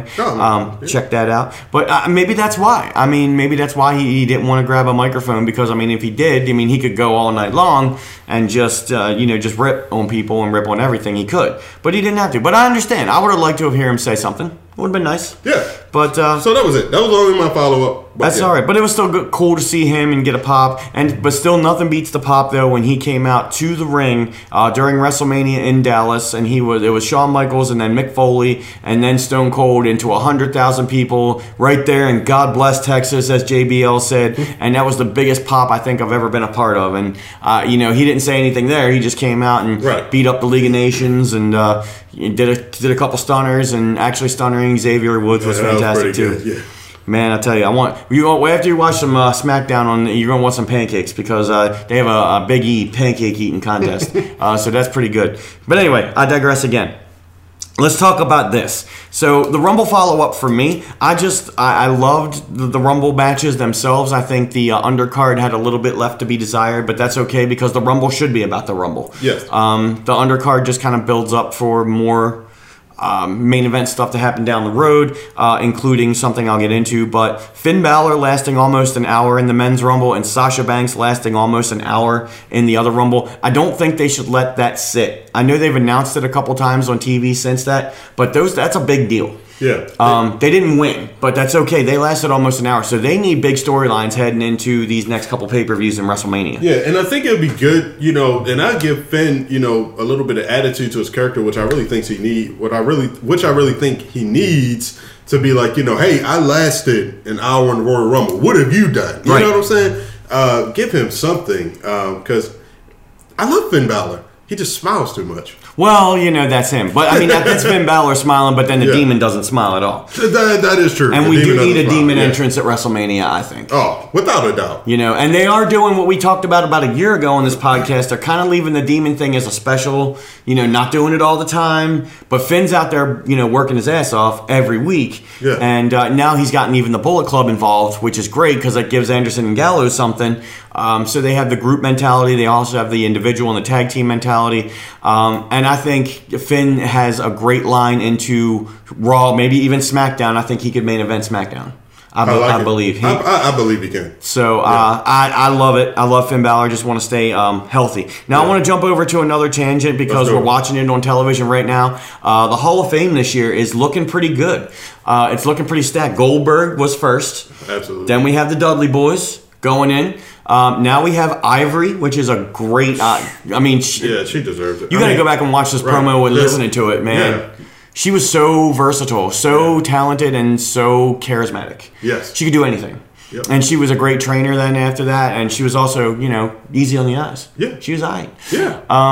And then you'll see this, and then actually tonight on Monday. She was a real wrestler. Oh yeah, in the Divas era, she was one of the real straight wrestlers. Yes, absolutely. Her, Jacqueline, Lita, Trish Stratus. Yes. Yeah, and even Chyna, Lita and Trish. Yeah, Lita, Trish, and Chyna even got into the fact, and they even mentioned Chyna. She's even on that promo for Ivory, which is pretty good, because they don't really show Chyna that much. They don't. For her to be put in it, it's pretty good. And that was a featured part of that promo for Ivory, so that's great.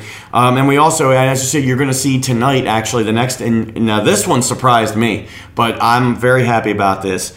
Double J, Jeff Jarrett going into the WWE Hall of Fame. Now, I'm sure we're going to talk about this more on to the road to WrestleMania, but I just want to say Jeff Jarrett was fantastic in the WWE. I think he had a great character, great personality. He was a great worker. Then he went over to TNA, and actually his family kind of bought into the company, and he was running TNA and working in TNA for about 10 years.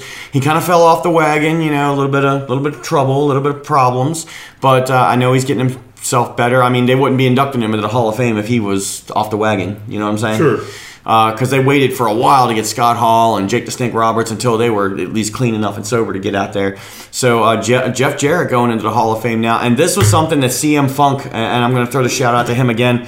So he talked about this. So maybe his ex-wife, Karen Jarrett, or maybe his wife, I think it's Karen Jarrett. I think they're still married. I can't remember. But Karen Jarrett is Kurt Angle's ex-wife. Yes. So they should bring this in all to storyline. So you got Karen Jarrett inducting her husband into the Hall of Fame, okay? And then you got Kurt Angle, who used to be married, and then his bastard son, Jason Jordan. And then you got this whole big storyline that the McMahons used to have back in the Attitude Era with the Angles now.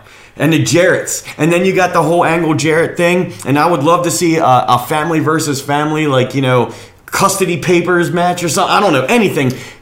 Something fun with that. If they could pull it off, that would be pretty cool. I don't know how cool Angle would be with that. I don't know if is there heat between him and Jarrett?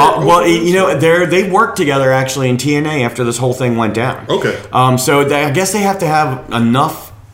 I want to say enough good blood between them because, I mean, Angle's a big part, and he's in the Hall of Fame now too, and he's a big part of the WWE. Yeah. So Jarrett coming in, I mean, I don't think Vince McMahon wants to rock the boat, kind of like you said earlier. Yeah. So he's not gonna bring in anything that's gonna be a political bomb. But that's gonna be fun. I mean, me personally, I've never been a big Jeff Jarrett fan. Come on, man. I mean, I don't know. I guess I think it was like the whole country thing. It just didn't do it for me personally. But I had no problem. His in-ring work was good or whatever. He called people slap nuts. I mean, he was in WCW too, and was WCW champion for quite a while. Yeah. So for me, I don't know. It's just for me, Jeff Jarrett was never. I don't know, but I'm not saying he doesn't deserve it. I do think he deserves it. He's been a legend in the wrestling business. Absolutely, he's a legend, and I believe he deserves it. And speaking of, man, it makes me think of the Road Dogg, who used to be Jeff Jarrett's roadie. That's right. When does the New Age Outlaws go into the Hall of Fame? I tell you, what's the holdup? Not this year because they already got. Well, I mean, they got a tag team going in. Yeah, they already got the Dudleys, but they don't have a faction going in yet. So if they want to put a faction in, put in DX. I mean, they could, as a whole. Yeah, you could put in DX as a whole. But then I don't know because Hunter's going to get his own bid eventually. The New Age Outlaws, I mean, they're a legendary tag team. They have to go in. I don't know if we talked about this. I'm going to throw off on a tangent again because we're seeing Woken Matt Hardy on the television now, they're talking about being broken. Jeremy Borash came from Impact Wrestling and is now in WWE as an agent or whatever his role is there. And now the WWE has the entire rights to the whole broken universe that was over in Impact Wrestling. All of it. So we could see Brother Nero, Jeff Hardy. Yeah. We could see the whole, you could see the whole drone Benjamin, and Senor Benjamin and Vanguard one. And we could see it. Yeah. I mean, right. And I still say, like you said earlier, we should send Matt Hardy over to SmackDown. We should main event that. Matt Hardy, and I think we might have talked about it, his saving grace is going to be him doing the Zack Ryder thing and utilizing YouTube and social media to continue to put over the broken character. I hope so. I don't feel like he's going to get the amount of time that he deserves and needs to really build that character in the WWE. So he's going to have to start really pushing that, on his own time. And you got to go back and watch this match too, this 5-way. This 5-way at the end of and to see, about the Elimination Chamber. It's all building up to the Chamber, which is great. But I tell you what, Apollo Crews, man, it was kind of the dark horse in this match, if you want. No pun intended at all. But, dude, he performed his ass off in this match. So he showed he can hang with the main eventers. Hey, Apollo Crews, listen, his wrestling ability, I have never had a doubt, man. I mean, he's a great in-ring performer. Mm-hmm. The only bone I've ever had to pick with Crews is, the entertainment part of it. His ability to cut a promo and his just charisma. Sure. That's where Titus Worldwide comes in. Right, yeah. In the ring, he shows it. He has it. But I think he's starting to come into his own. I'm starting to see he's getting a little more comfortable with the backstage stuff. So I think You keep him with Titus for a while. I think it's going to come out. You know, we had to do the same thing with Big E. Before Big E, it was like, you know, in ring he was okay. Didn't really have much of a personality. Put him with the New Day, boom, clicking, and it's awesome. It's awesome, right? So, yeah. Yeah, I'm telling you, and that's going to be good. And you got to go back and watch this. It's a great time to be a wrestling fan, like we talked about. But hey, let's give a shout out to the real Apollo Crews, CRUZ, the baddest man in Maryland, the one and the only. Give a shout out to Apollo Crews, and we thank him for listening. It's still the podcast we did with him long time ago, one of the highest rated podcasts on Dirty Ugly Wrestling history. Yeah. So, and that was almost 2 years ago now. Yeah. My goodness, flies, man. Doesn't it though? Gosh. Wow, I'm telling you. So let's jump in. We've been talking about it all day, all night long. Let's talk about the Elimination Chamber. All right. So what matchups we got? So there are 3 that I know of right now. One of them you mentioned earlier. It's going to be Asuka versus Nia Jax, and it's a singles match. So if Nia Jax wins, she's going to be added to the Raw Women's Championship match, whatever it may be, at WrestleMania. So I'm calling Gaga. Gaga? For this one? Are you sure? On this match. And the reason I say that is because here you have 2 people that have been built up as these monsters. Asuka undefeated. Nia Jax is like almost the Braun Strowman of the women's division. Right. You can't. Who can put that one over? Clean. You can't. You got to bring in some Gaga. Someone's got to win, obviously. But I don't think it's going to be. So it's not going to be a clean finish between the 2 of them. Nah, I can't see it. Now, here's something I want to throw in there that we were going to talk about earlier. So, we talk about the Raw Women's Championship. Alexa Bliss is the Raw Women's Champion right now. I think it was on this show right here. It was either this one or the week before on Monday Night Raw, where she came out and actually interrupted Kurt Angle. Yeah. I believe, and she was saying, so why in the world do I have to defend my championship in Elimination Chamber and Brock Lesnar doesn't have to defend his title at all until WrestleMania? So she was putting herself on a pedestal with Brock Lesnar. This was like a shoot promo. Like, she was coming out saying, I'm just as valuable, if not more, so why doesn't he have to defend his title? Why can't I take a break until WrestleMania? And she kept on talking about the correlation between her and Brock Lesnar. I loved it. I think that's great. That is so That's great stuff, man. Because Lesnar is kind of in this field right now, in this gray area. Yeah. He used to be. It used to be when you heard Brock Lesnar's name, Brock Lesnar's music, you heard Paul Heyman talk him up. That this was the kind of here and now, gone here today, gone tomorrow. But when he comes, he's gonna kill you. Yes. And that's the way it should be. Yes. But Brock's been working his ass off so much. He hasn't been like the dominating beast. That role's been kind of played by Braun Strowman. Yes. So Brock Lesnar is actually working very hard to get other people over, even though he's still the champion. He's still winning, yeah. Right. Which is not an easy feat, man. So No. you have to take your hat off to him because he's been accomplishing it. He is, and he's company man. I tell you what. Yeah. And he better renew his contract because that is the sweetest gig in the world. I don't think he needs to go back to the NFL or the XFL or UFC. He needs to just keep doing what he's doing. Yeah. And we need to see He's him too old for that once stuff, every once every couple months. I'm okay with that. Right. I'm fine with that. I would like Brock Lesnar to remove himself from the title picture. I think that'll happen. And I think that it's time for him to move back. I like when he's the beast and he comes in for a feud, and you don't need a title for Brock Lesnar. No. You just need a story. Right, exactly. But we should have a champion that, we're seeing on Raw. You know what I'm saying? And it doesn't have, it's not that it has to be like every single Raw, this person's out there for a bunch of segments. But, right. Somebody more consistent than Brock Lesnar, because as you go through the months, you don't even care who the champion is. No. Because you don't see the champion. Right. You don't care and you don't really know. Right. You don't know. It's like you got to wait for the next, feud to be built up where Lesnar's going to come back for one of the bigger pay-per-views. Mm-hmm. So that whole time, it's like the Universal Championship means nothing. Honestly, the most meaningful title right now in all of WWE is the Intercontinental Championship that Miz has. Yeah.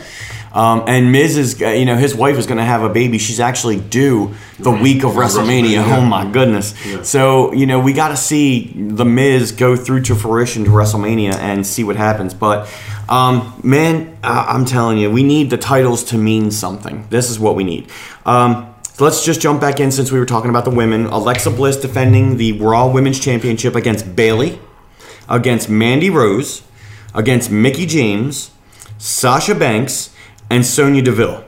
Now, I want your opinion on this, Big Ugly. Mm-hmm. Mandy Rose and Sonya Deville, do they deserve to be in this first ever women's elimination chamber match? Or like Bayley and Sasha and Mickey and Alexa, are there more deserving people that deserve to be in this spotlight? Or is there a reason they're putting these two in there? Is it so that they can take all the big bumps or that they can take all the heat and protect the other four? Tell me what your initial reaction to this is. Well, my thing is, because this is a all Raw. This is still all Raw pay-per-view, right? All Raw. So if you don't put them in there, who's missing from here that you could put in that you could say is more deserving? The only two that are missing are in the singles match, exactly. Asuka and Nia Jax. Exactly. So it's like, I don't really mind them being in this match because you can't have Paige anymore, unfortunately. Right. So why not put the other two in there from Absolution, and then maybe Paige is out there? You know what I'm saying? Mm-hmm. No, I think it's the right move. I think it's fine. And I think you get Paige out there too because of Absolution's in the match. Then Paige is going to be ringside. Yes, right. And then that's a group kind of mentality where they're trying to take over the women's division on Raw. So if there's two of them in the match, then that's two versus the world. Right. Everybody else, it's every person for himself. And they're a part of this women's, quote unquote, women's revolution. They are. They might be the newest comers. But, they've been pretty good in this stable. They've been pretty good. I'm just thinking that they're just so new from NXT and so new from, like the other four are veterans. And I guess you need some new blood in there. I get it. I just hope that they can perform up to the level that, they need for this match to be. Right. Because this is a big deal. We've had first women's Royal Rumble, first women's everything, first women's Money in the Bank. Now we've got the first ever women's Elimination Chamber match. 6 women in this one. So it's going to be interesting to see, but we now have the first ever 7-participant men's Elimination Chamber match coming up at the Elimination Chamber pay-per-view. Who we got in there? Who we got in there? Let's just talk about it. We've got Elias, who goes in last. Okay. So he has an advantage. We have Finn Balor. We have John Cena. We have Roman Reigns. We have Seth Rollins. And we have The Miz. And am I missing somebody? I think I'm missing a 7th name. Hang on just a second.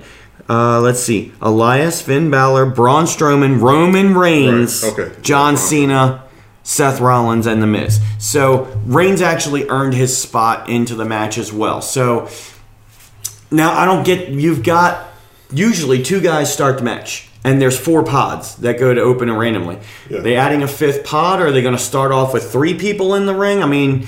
How does this work, and what does this do heading into WrestleMania? Go ahead. Because you've got the Elimination Chamber, and the winner of the Elimination Chamber gets a shot at the title, right? Right. The winner of the Elimination Chamber goes to WrestleMania to wrestle Brock Lesnar for the title.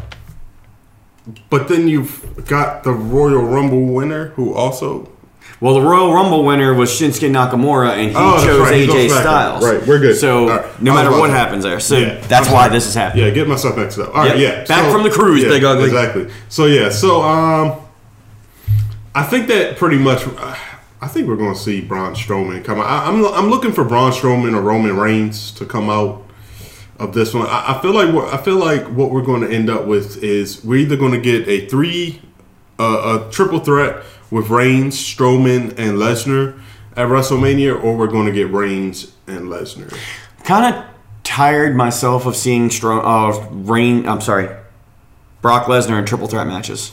Yeah, me too. I want to see him in a one-on-one big fight feel. Well, you know what I'm saying. Mm-hmm. No, and actually it wasn't Reigns that entered his way. I'm watching this match on Hulu right now from Monday Night Raw. It was actually a double win between Seth Rollins and Finn Balor, who both won this match, and they were both trying to earn their way into the 6th spot into the Elimination Chamber. But since there was a double pin, Kurt Angle said the next day, you know what? Both of you are going to be in the Elimination Chamber. Right, okay. So we don't know what's going to happen yet. Man, this was a good match. You got to go back and watch it. I'm telling you. But, who knows? And the curb stomp is back. Blackout. Is that what is it? Blackout? Yeah, it's a blackout. Yeah, there it is. And Man Apollo Crews, there he is. But anyway, so what can happen here? You're looking for maybe a triple threat match. You're looking for Roman and Braun to kind of, come out of this. And there could be some controversy at the end of the Elimination Chamber. Who's going to win that? It could be the same thing like here. Yes. Could there be one winner? Could there be 2 winners? Who knows? Right. But the chamber has got so much star power. The men's chamber has got so much star power in it. Finn and Seth and Miz, even Elias, all these up-and-comers. So I think you're going to see a WrestleMania card. And, John Cena's in this match, too. You could hear the gong go off after this whole thing, and here comes The Undertaker. You never know. Oh, gosh, man. I know you and CM Punk don't want to see that. Yeah, and I think even Chase Rollins on our last episode was saying, it's time for, please, Undertaker. Let him go. And we hope, Chris Burns finally made his way out of the mansion. He wasn't there when I left the mansion, so he and Chase Rollins, Chase Rollins should have been outside the mansion. They were all right. I didn't see him in the rooms. I didn't see him in the parking lot. Whatever. So, good for them. But I'm excited to see the Elimination Chamber. It's always a fun structure to watch. Match is always interesting to see who's going to come out next and what dynamic. Well, let me ask you this, though. Yes. What if instead of you have The Undertaker doing matches, what if he comes out at WrestleMania and kind of does like a rock spot or, an awesome, or just a legend spot where, he comes, gives a tombstone to somebody. Why not? Takes a walk. Sure. Yeah, I don't mind that. Get the entrance, get the heat on somebody else and get the pop. Sure. I mean, I don't think he needs to be in a specific match situation because, the streak went and the streak was gone. Once the streak was gone, Undertaker matches at WrestleMania sort of lost that, aura about it. Not that they were, they weren't the greatest matches in the world. It was still great to see the entrance and everything like that. Yeah. But I think even CM Punk alluded to it. There's matches after, even the match that ended the streak wasn't that good. It was just the fact that the streak ended. The last good match for a Taker at WrestleMania was CM Punk. Yeah, that was it. Yeah. So I don't mind a legend spot. Give him something more to do than come into the Manhattan Center in front of 100 people and cut a promo that doesn't make sense to anybody. Right. Have him come out, and I don't care what gimmick he comes out in. Come out in the demon gimmick. Come out in the biker gimmick, and then just get on the mic or not even get on the mic. Just tombstone somebody, like you said. Yeah. Just pull that out. The Rock spot or a Stone Cold spot. That's fine. Yeah. But hey, you know what? Elimination Chamber is going to set up the Raw side heading towards WrestleMania. And then the next time we come back on this podcast, we're going to break down the results of Elimination Chamber. And then we're also going to talk about Fastlane, which is the SmackDown road to WrestleMania and the Hall of Fame. There's going to be more inductees on that. And we're going to talk about NXT TakeOver New Orleans, which is going to happen the night before, 2 nights before WrestleMania, actually. No, the night before. Wait a minute. The Hall of Fame, I think, is going to be on Friday. NXT's on Saturday. Correct. And then Sunday, WrestleMania is on Sunday. Correct. And then Raw and SmackDown. No, I think it's the other way around, right? Is it the other way around? I think isn't. I think the Hall of Fame's on Friday night. You're right, Friday night. Oh, yeah. Yeah. So I believe that's right. Because I remember thinking that it used to be reversed. The Hall of Fame used to be the night before WrestleMania. Yes, that's what I was thinking. And now they've switched that. Okay, yes. And we're still going to need to see who's going to be doing the inducting because we still don't know any of that. A couple other things, little notes on here. Ring of Honor. Emma has just shown up in Ring of Honor because her contract was not extended by WWE, and now she's wrestling in some women's tournament for the first ever women's title in ROH. So good. Well, I'm glad she's kind of fallen on her feet, and just like the others, obviously her stock is worth more. Absolutely. So yeah.